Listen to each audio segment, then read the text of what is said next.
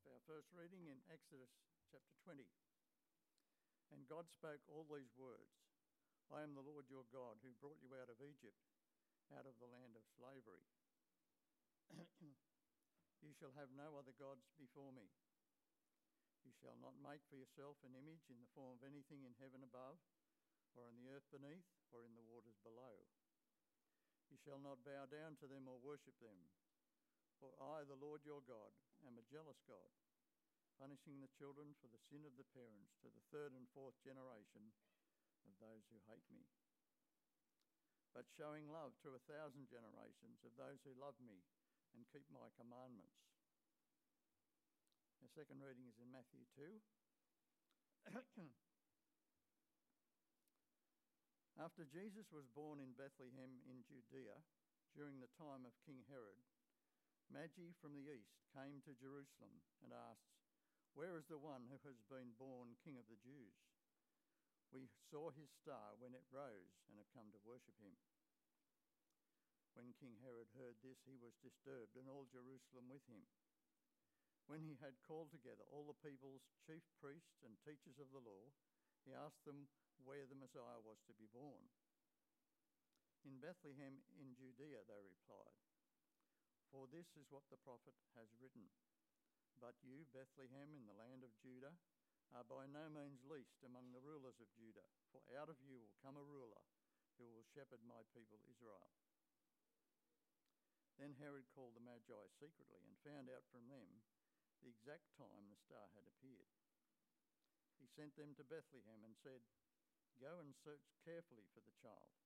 As soon as you find him, report to me, so that I too may go and worship him."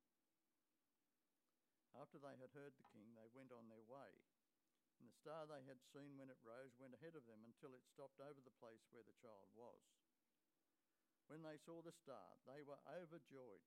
On coming to the house, they saw the child with his mother Mary, and they bowed down and worshipped him. Then they opened their treasures and presented him with gifts of gold, frankincense, and myrrh. And having been warned in a dream not to go back to Herod, they returned to their country by another route.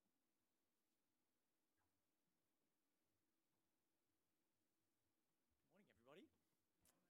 My name's Mark, if I haven't met you, one of the pastors here. And as Ken has said, we're starting our Christmas series today. And I kind of get the sense every year when we come to Christmas that we're really, we're treading on holy ground as we come and consider the incarnation of the Son of God. And so why don't we pray and ask for God to give us a kind of holy reverence for what we're going to think about. Let's pray. Heavenly Father, we thank you so much for these weeks in the lead up to Christmas, when we can stop and look back at that manger in Bethlehem, where we can consider your Son entering into the world in the flesh. Lord, we know as we come to this topic that there are limits to our understanding of just what was going on as you became man. So please help us today as we think about who you are, what that means for us at Christmas. Please give us as much understanding as we can bear. Help us to revere and fear and love you for what we see of you. We ask this in Jesus' name. Amen. Well, over the last week or so, there's been an interesting news story developing. I wonder if you've seen it. A mysterious monolith has appeared in the desert of Utah. It was first observed by some state biologists who were doing a helicopter survey of the area. They noticed this structure sticking out of the rock, and obviously in the middle of nowhere in Utah, this thing shouldn't be there. So they landed their helicopter and went down and investigated. And what they discovered was that this thing is about 3 meters tall, metal on all sides. It had been cut into the rock and was just standing there with no seeming explanation for kind of where it had come from and who was responsible for it. What a strange development. Well, in the subsequent days, more strange developments happened. Another one of these things appeared in Romania, on top of a hill in Romania. And then as of a few days ago, another one on top of a hill somewhere in California. These things are multiplying, it seems like. The mystery thickens because nobody has claimed responsibility for this. A lot of people speculated, well, perhaps it's a leftover prop from a movie that was being filmed out there. No movie studios claim responsibility. Perhaps an artist made it as some sort of, avant-garde art piece trying to send a message somehow. Well, no artist has claimed responsibility. What else could it be? It was a real mystery. And as you can imagine, when there's something as peculiar as this, something that feels like it's straight out of an Aliens movie, the internet went abuzz with speculation that perhaps this was an artifact that had been deposited there by a visitor from another world. Perhaps this is the first sign of extraterrestrial life, that aliens are reaching out to us and telling us something about themselves by placing this strange metal structure in our planet. It's a tantalizing thought. I mean, it's going to be debunked, don't we think? As these things have been toppled over and dismantled, we can see that quite clearly they're made of human construction. But what a thought, that if we had been visited by a being from another world, what would that mean for us? What would these beings want if they came to our world? What message would they be trying to send? What would they want us to know about themselves? And more to the point, what kind of beings would do this? Would they be good or evil, wicked or benevolent, angry or peaceful? We would want to know, wouldn't we? If there was a visitor from another world, that would be the first question. Well, what is this thing like? What do they want?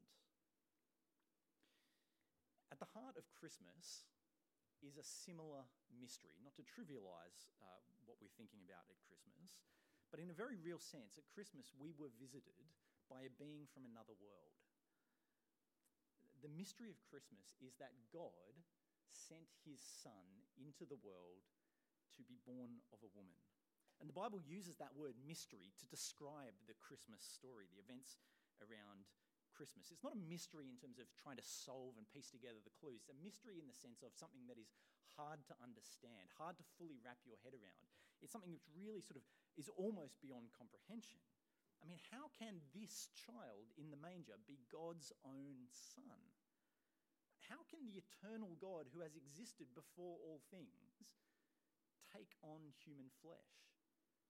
How can it be that in this child the fullness of God dwells in bodily form?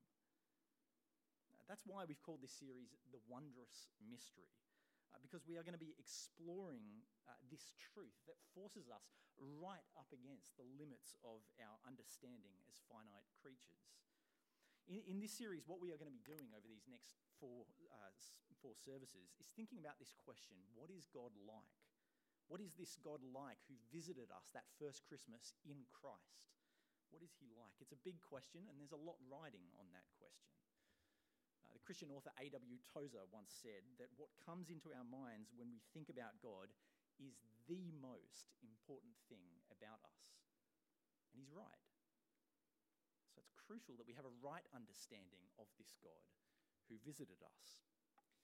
So in this series, what we're going to do each week is we are going to look at one character trait of God, the God who is revealed in the pages of Scripture, and we are going to try and get our heads around this aspect of God's character, of his being. And then what we're going to do is we're going to look at the Christmas story each week kind of through that lens of a particular character trait of God and try and sort of comprehend and appreciate what it means for it to be this God who visited us at Christmas. And as Ken has said, the first character trait that we're going to be thinking about this week is the jealousy of God. The jealousy of God, which might seem like a strange place to start. I'll grant you that. It's probably not the first thing that comes to mind when you think about the God of the Bible. It's not one of the words that we would naturally first use to describe him. But actually, the Bible has a lot to say about God's jealousy. As we've seen, it's right there in the Ten Commandments, in those first words. Verse 5, "For I, the Lord your God, am a jealous God." This is hardly a fringe teaching of the Bible, just in case you were worrying about that. This is at the heart of who God is. This is what he wants his people to know about him right from the very beginning. He is a jealous God. But it is surprising that God would describe himself that way, isn't it? Because nobody would ever invent or imagine a God who is jealous. If you were creating a God to worship, just inventing one in your own mind, then you would naturally create a God who had the characteristics that you admire, right? Love, mercy, power, patience, kindness, those kind of character traits. But jealousy, well, we know that jealousy is an ugly thing for a person to possess, right? And so when we hear the word jealousy, of course, we think about selfishness and suspicion and distrust. In our experience, I think, jealousy, more often than not, involves painful resentment or hostility towards other people because we perceive that they have some advantage over us. That's jealousy. Jealousy makes us think of those possessive and demanding and demeaning and overbearing people. And that is a repulsive character trait, rightly so, isn't it? And the Bible's full of examples of that really horrible kind of jealousy. Take Joseph in the book of Genesis and his brothers. Joseph, who is the favourite son of their father Jacob, who receives that special coat, that blessing from his father. His brothers, what do? They're jealous of him, and so they plot to kill him. They throw him in a pit, they sell him into slavery. Jealousy is awful. So how can it be that the God of the Bible, a God who is supposedly perfect, is jealous? What does that mean? Well, it's important to understand the word that the Bible uses for jealousy, the kind of original meaning for it, means to become intensely red. Can you imagine somebody becoming intensely red? We often think of jealousy as the green-eyed monster, but truthfully, it's more about being a red-faced person. It's what that word kind of really is describing is the look on someone's face changing and giving hateful emotions that's kind of associated with zeal, with passion that somebody feels about something that's dear to them. That's the word jealousy. In fact, in the Old Testament and the New Testament, the word translated in the Bible, jealousy, is the same word that we translate sometimes as zeal. That's being jealous and being zealous are the same thing biblically. God is zealous in the sense that he's eager about protecting something that is extremely precious to him. And so the question then is, well, what is that thing that God is jealous for? That thing that is most precious to God. What is God jealous for? Primarily, it's for his own glory, his own fame, his own honor. God desires above everything else that his name be loved and cherished and revered. That is what God is commanding his people there in Exodus chapter 20. They are to have no other gods before him. He is to be numero uno. Do not make an image in the form of anything in heaven above or on the earth below or in the waters below. You shall not bow down to them or worship them, for I, the Lord, am a jealous God. God is saying to his people, you are not ever to lift up or to exalt anyone or anything other than God. He is to be supreme. That's what God wants right off the bat, what he's zealous for more than anything else. And that might make you feel a bit uncomfortable. It might make you squirm a little bit to think of God being primarily concerned for his own reputation and his own glory. But do understand that God is not shy about that. God doesn't hide that fact. He freely admits, actually, that everything he does all the time is for the sake of his own honor and glory. If you were paying attention as we were kind of working through the book of Isaiah in term 3, you will have seen numerous times where God admits freely that that is why he is doing these things.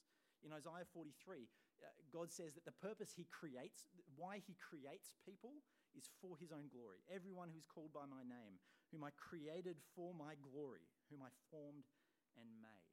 Why did he create you? For his glory. In chapter 48, when he's speaking about his decision to withhold judgment from his people, God says, for my own sake, I do this.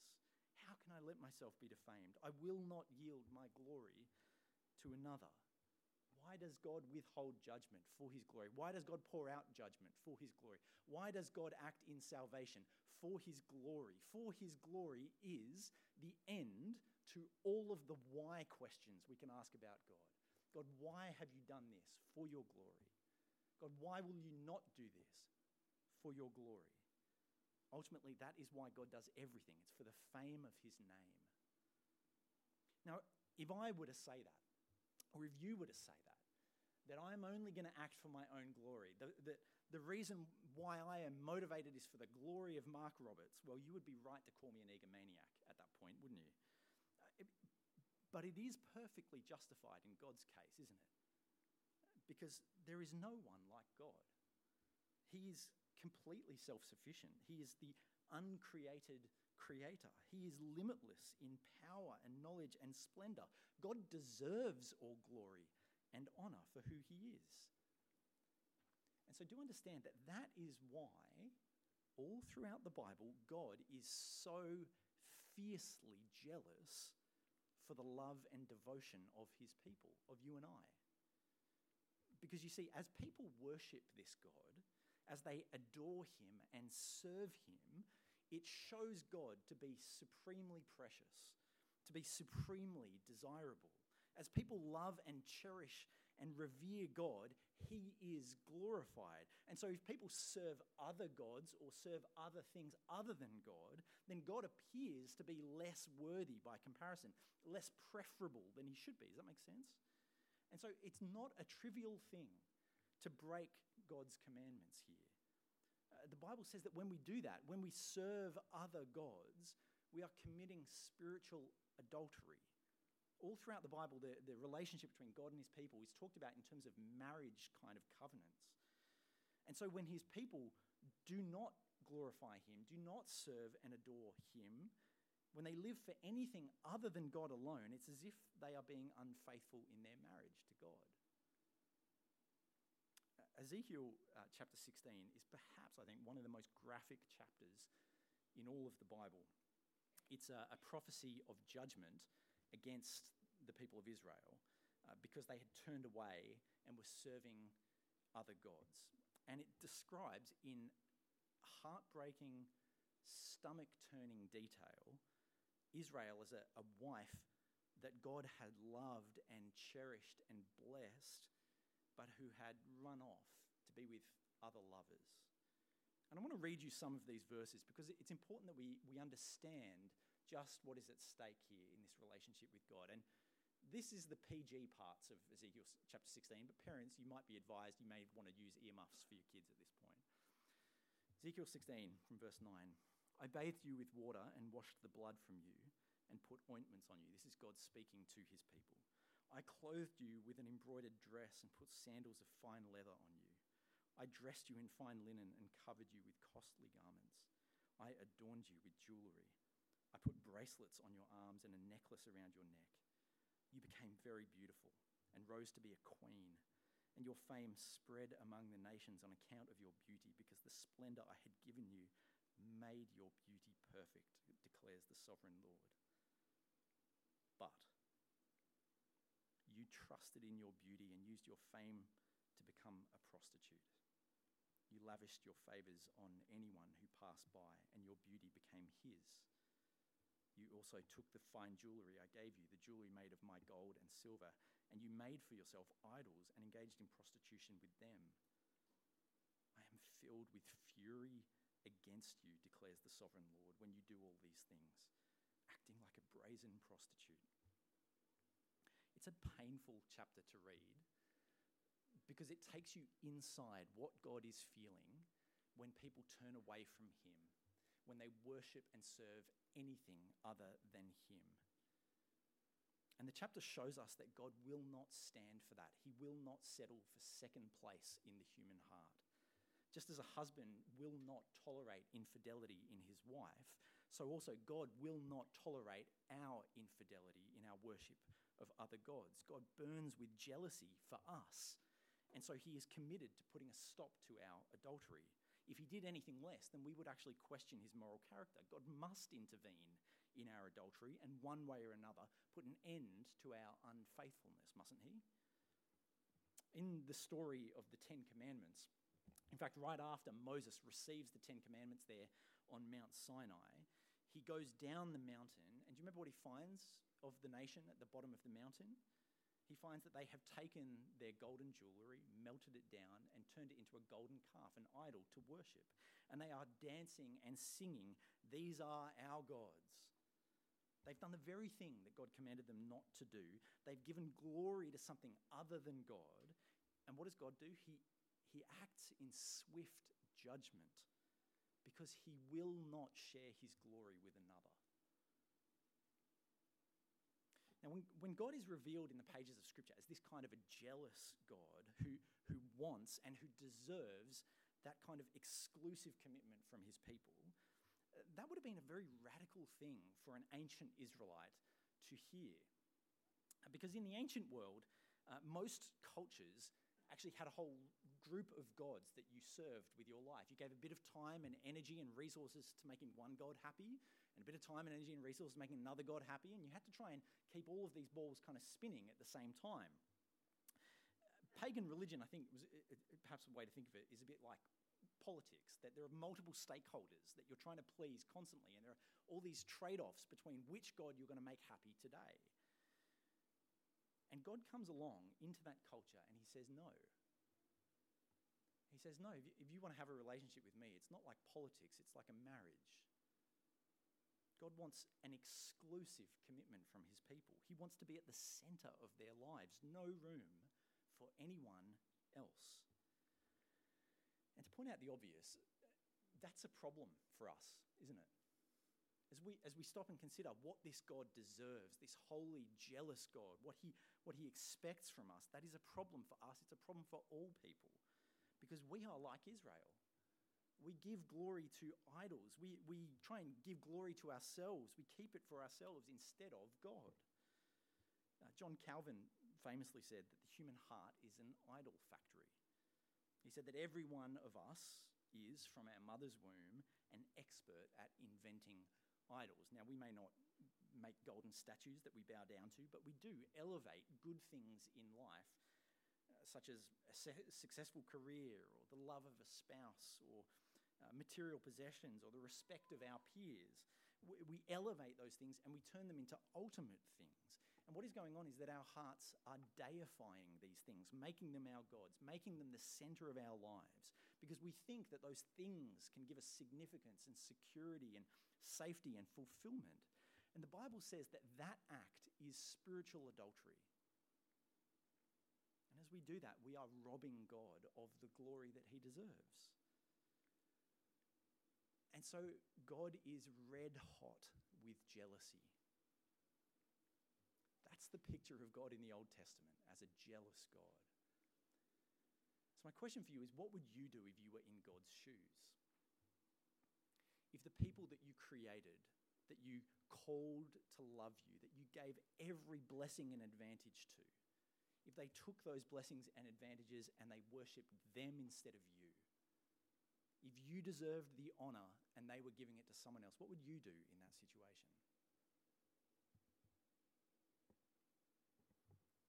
So many of the romantic movies that we love and that have become classics follow a very similar formula. I don't know if you've noticed this. So many of these romantic movies have these big kind of defining moments in their story when one character makes a grand romantic gesture to win the heart of the one that they love. And so just to give you a few examples, think of Mr. Darcy, rain-soaked Mr. Darcy, standing there proposing to Elizabeth in Pride and Prejudice. What a gesture. Or think about in The Notebook when Noah built Allie her dream house with his own two hands. What a gesture.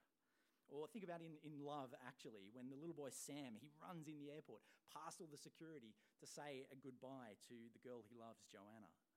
Or perhaps in Notting Hill when Will rushes right at the end of the movie into the press conference to ask Anna if she will stay with him. What we see at Christmas is a grand romantic gesture unlike any other. It might not look like it at first glance, but this baby that is in this manger is the God who burns red hot with anger towards his rivals who have stolen his beloved's heart. And at Christmas, that God comes to us. Now, why would he come to us? This God who is rightfully angry for the fact that we have turned away from him because of our adultery. Why would he come to us? Well, it's because he's doing something unimaginable, something unthinkable. This God is pursuing us. he's come to win us back, to defeat the idols that we have given our hearts to. He comes to us at Christmas because he's coming for us. Just like it's the opposite of what we deserve, isn't it? Just like Israel on Mount Sinai, we deserve swift judgment for that act of unfaithfulness. But that's not what we get at Christmas. We get a grand gesture of God's love. Because there is no length that God would not go to make us his own. He leaves the glories of heaven to enter into the world he created. The God who is eternally spirit enfleshes himself. He lays aside his glory and his power so that he can become a servant. Ultimately, he lays down his life in order to gather for himself an undeserving, wayward people. It's just as the angel told Mary that before Jesus was born, that her child will be great and will be called the Son of the Most High. The Lord God will give him the throne of his father David, and he will reign over Jacob's descendants forever. His kingdom will never end. This child is going to be the one who secures for God a people whose hearts are devoted to him. And so, friends, at Christmas time, the jealousy of God is good news for us. Because even though we are like an adulterous spouse, God wants to forgive us and to have us back. And he sends his son to accomplish that exact task. Christmas is the jealous God declaring that he wants you and I back for good, to love and to treasure and to enjoy him, and in doing so, to bring him glory. But the jealousy of God is also a warning for us. It's a warning that God will not tolerate his glory being given to another. And we see that begin to play out in the Christmas story too. In Matthew chapter 2 that Bob read for us, the story of the Magi and their visit to King Herod. We read there that when the Magi come and hear this news, that King Herod is troubled by this news. Now, why is he troubled? Well, it's because he's jealous, isn't it? He's jealous that there's a new king on the scene, a king that might threaten his position, that might compromise the glory and the honor that is coming to him. And so he schemes a way to kind of find out where this new king has been born. He thinks he can trick the Magi, because ultimately we find out he wants to do away with this king. But you see, God is sovereignly at work in the Christmas story. He warns the Magi so that they don't go back to Herod, so that he protects his son, so that Herod's plan to steal God's glory is thwarted. And that ought to be a warning for us as well, that God will not let anything stand in the way of his glory. It is futile and it is foolish to put anything or anyone else on the throne of our lives, because ultimately we know that every knee will bow and every tongue will confess that Jesus is Lord to the glory of God the Father. God is jealous for the supremacy of his name in this world and in your heart. So friends, as we understand and apprehend just a little bit the jealousy of God, let me urge you to come to your senses and to turn your heart back to God, to receive the forgiveness and the unconditional love that he offers us in Christ that we do not deserve, and to give him the glory that he does. The jealous God has visited us in love. What a mystery. Let me pray.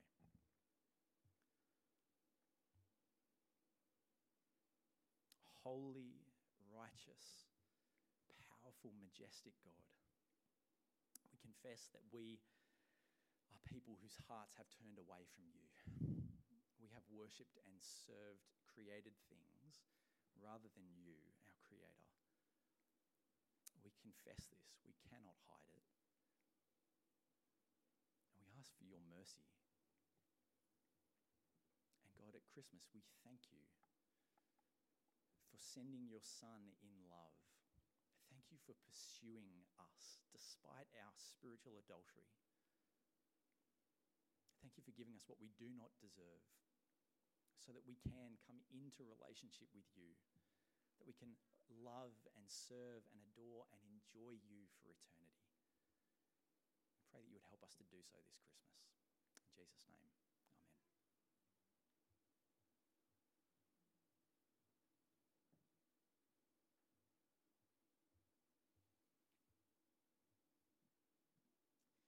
In line with this Christmas theme